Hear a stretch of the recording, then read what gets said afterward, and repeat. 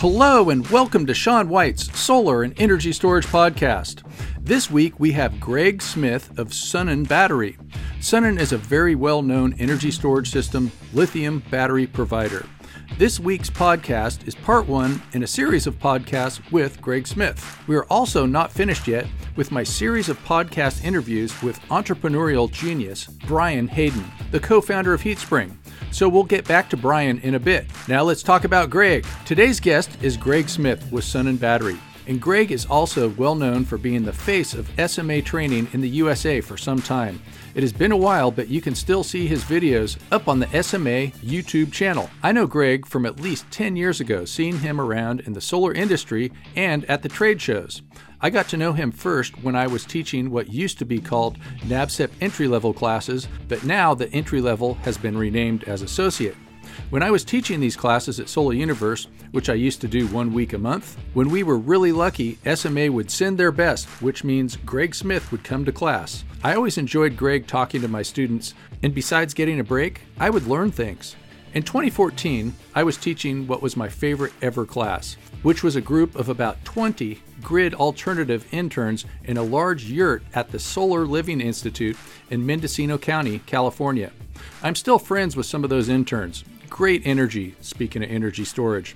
I gave Greg a call to see if he could come and talk to these grid interns, and Greg came in and gave a great talk and was, of course, a hit with these high energy interns in a yurt. Hey Greg, do you want to introduce yourself a little bit first?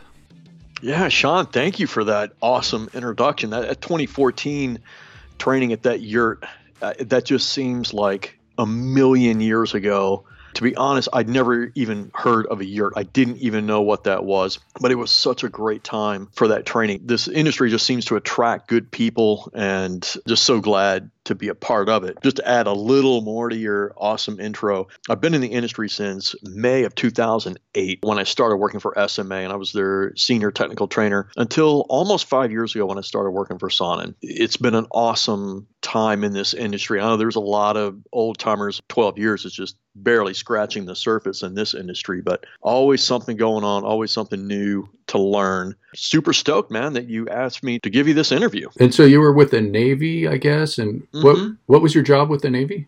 Yeah, so I'm a retired submariner. All right. I went in when I was 17 years old. My mom actually had to sign a waiver for me to go in. Yeah, 20 years, submarines. I was actually a sonar tech. Yeah, eyes and ears of the boat, all that Hunt for Red October, Jonesy stuff. That's what I did. So you were a sonar tech, so that kind of transfers over probably to all the electronics and solar and energy storage.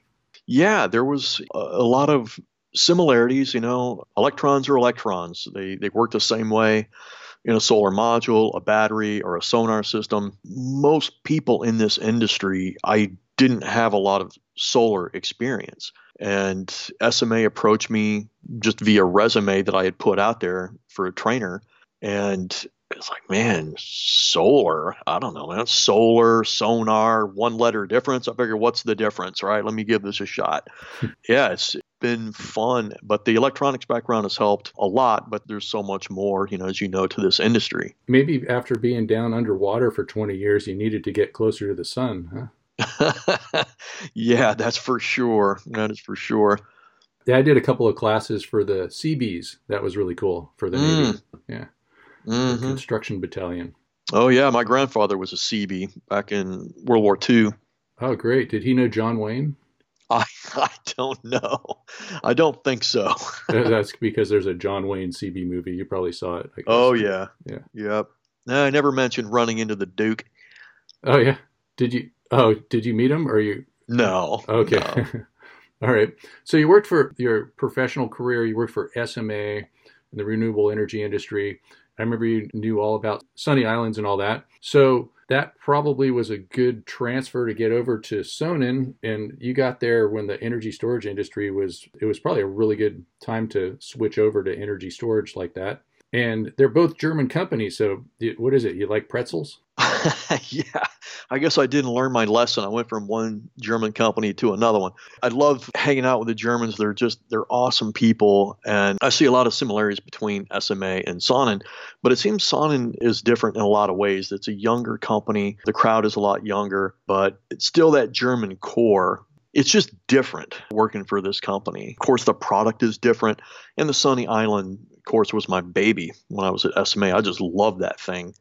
And the stuff that we're doing here at Sonnen is really cool. It's very sophisticated stuff. But I'll always have a place in my heart for that little yellow box. Mm-hmm. So let's see, maybe some similarities. The Sonnen is like the Sunny Island, AC coupled, correct? Yes, that is correct. Yeah, we can work with any solar inverter technology. Doesn't matter if it's microinverter, string inverter, optimized systems, which uses a string inverter, of course. Yeah, all of them. We also can take a direct connection from a generator, which is not something everybody can do, but we're able to do that. That was one of my questions I was going to talk to you about. Mm-hmm. Oh, yeah. Yeah. My brother's got a little cabin in Alaska, and he wants to put a lithium battery there, and I was kind of helping him with that. So maybe he could do that. Another thing, I just kind of looked at some news stories, and there's a lot about Sonnen in different countries with virtual power plants, VPPs, such as Australia. Looks like there's two in New South Wales. There's two different companies that you can do energy storage with out of 300,000 interest-free loans, and they're going to network them all together with a virtual power plant in Australia. And you guys are one of the companies that can do that. So do you hear a lot about that working here in the U.S.? Oh, yeah. I mean, Australia, we've got some closer to home, Sean. We just launched one called Soleil Lofts outside of Salt Lake City. We have one in Arizona. We have one in Florida. So virtual power plants is rapidly becoming a large part of our business. I mean, 2,500 homes with, an energy storage system just will provide great grid support. No more peaker plants, or at least reduce the need for a peaker plant.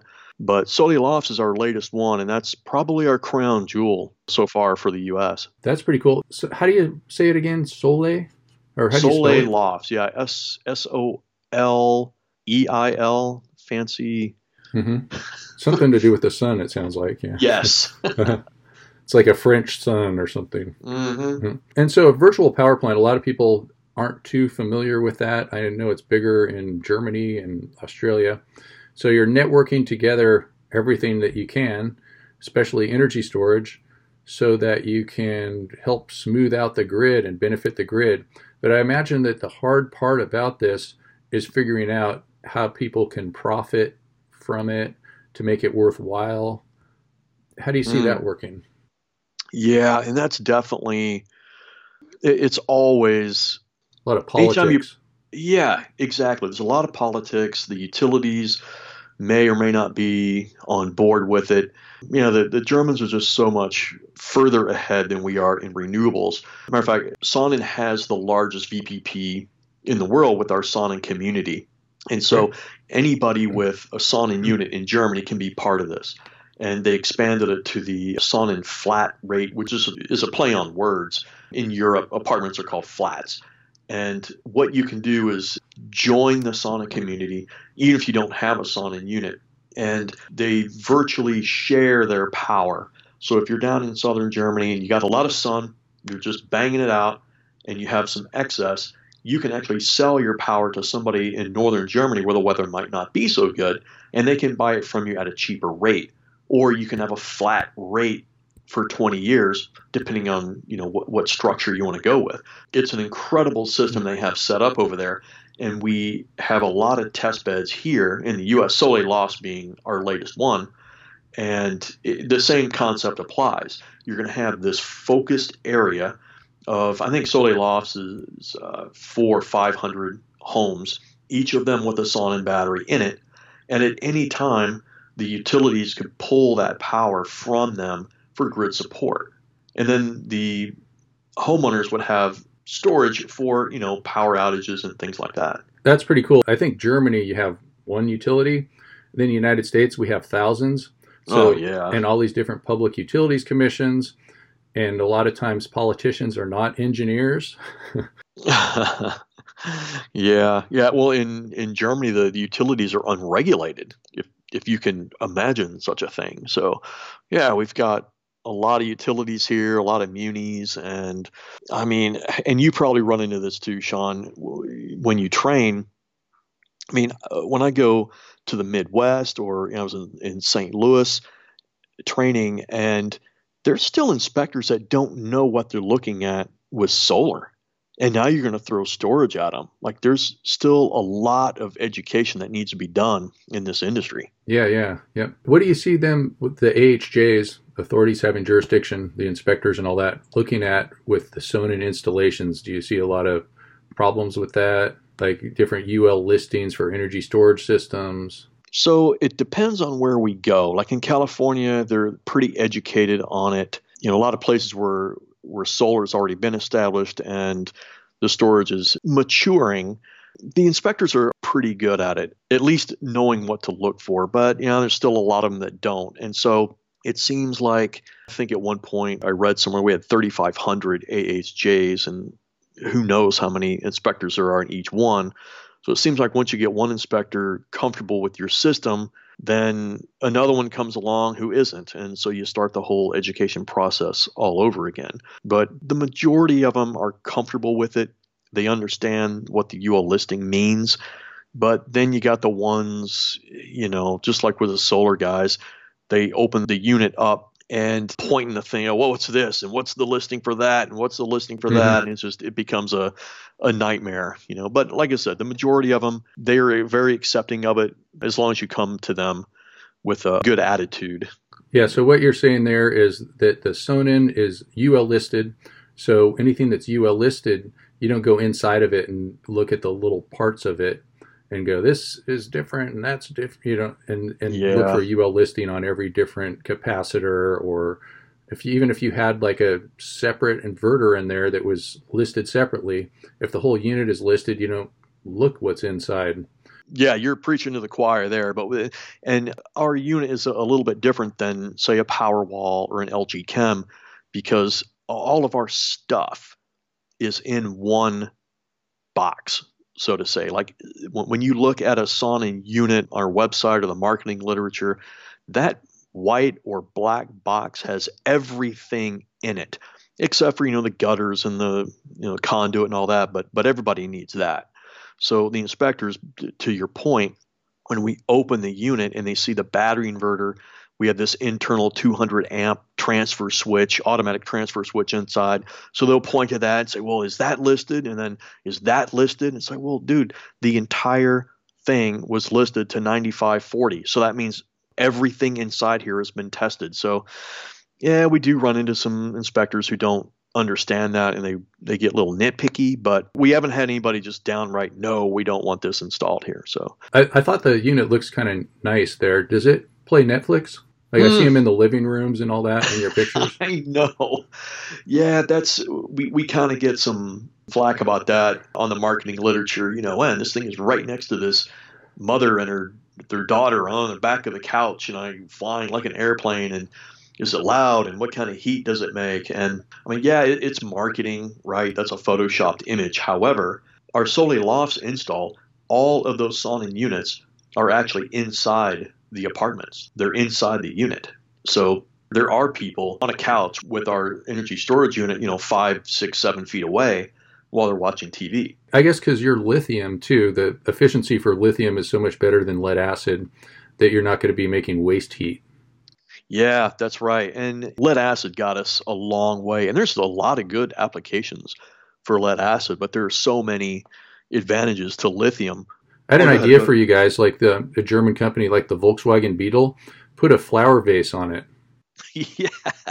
Yeah. The logo that you see on the unit, it actually glows. And so I have one of these in my garage. And when I go out there, like I don't even need to turn the lights on because that LED, it's so bright that it lights up the whole place. So you probably don't want to put it next to your bed. No, there's a way to turn it off though. But yeah, it gets pretty bright. Nice to be able to see in the garage. Mm-hmm. So I was going to just talking a little bit more about lithium. There's all these different lithium technologies. It's the fast growing part of the industry. They're mass producing them for cars. And so I guess, first of all, do you consider lithium safe? Oh, of course. What do you tell people? I mean, yeah. So there's predominantly two types of lithium ion chemistries, right? You have what we use is called LFP, or lithium iron phosphate. And then you have NMC, which is a mouthful to say, but it's nickel, manganese, cobalt. Mm-hmm. Yep. And those are the two predominant chemistries. There are other ones. There's probably 5 or 6 more, depending on the source that you use. But in general, lithium ions are safe. They're safe batteries to use. And we have to get over the stigma of, the hoverboards and the Galaxy, those kind of things, because it's a totally different application when we use these in a stationary storage application like anybody that uses lithium technology. And while all the lithium is safe, there are some that are safer than others. NMC and LFP, like I said, I don't want to scare people, but anything is going to catch on fire if it gets hot enough. Yeah, and if you're storing energy, I mean, it could get released in any way with storing energy. Yeah, absolutely. And did you know, in the 20th century, they used to let gasoline cars, it's 33 kilowatt hours per gallon. That's 66 cheeseburgers per gallon of energy. So that would be like you could have 2 SUVs in a garage and have a megawatt hour sitting there ready to go off with a match. Crazy. Mm-hmm. Yeah, right. Oh, wait. I think they still let you do that, too. Yeah. But inherently, they're all safe, right? Everybody's got safeguards. It's just the lithium iron phosphate has this built-in ability to not hit a thermal runaway on its own, right? Like you could puncture a lithium iron phosphate cell and nothing would happen. If you did the same thing to an NMC chemistry, well, you would get the explosion and the cool stuff that you see on YouTube. Mm-hmm. Yep. But that doesn't mean they're unsafe. And while the two chemistries have that difference, I don't like to go around and purport that, right? Because they can build them all safe. Like they just have to make sure that if one goes off, it doesn't make its neighbor explode too. Absolutely. Yeah. Absolutely. It's pretty amazing seeing all this stuff take off and the price go down and all that kind of stuff. Oh, yeah. Yeah, we have the electric cars to thank for that. Like if it wasn't for them, lithium prices would still be way, way up there. I mean, the prices have come down. I mean, depending on the source that you use, 80% in the last 5 years. It's incredible. Yeah, it's kind of like solar. Yeah. Oh, yeah. Yeah, a lot of people say that energy storage is the new PV.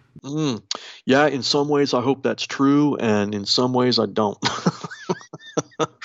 Do you notice, speaking of cars and all that, is it hard to get a hold of the lithium batteries, to get hold of all these cells, because the car companies are trying to grab them up and get market share for their car companies?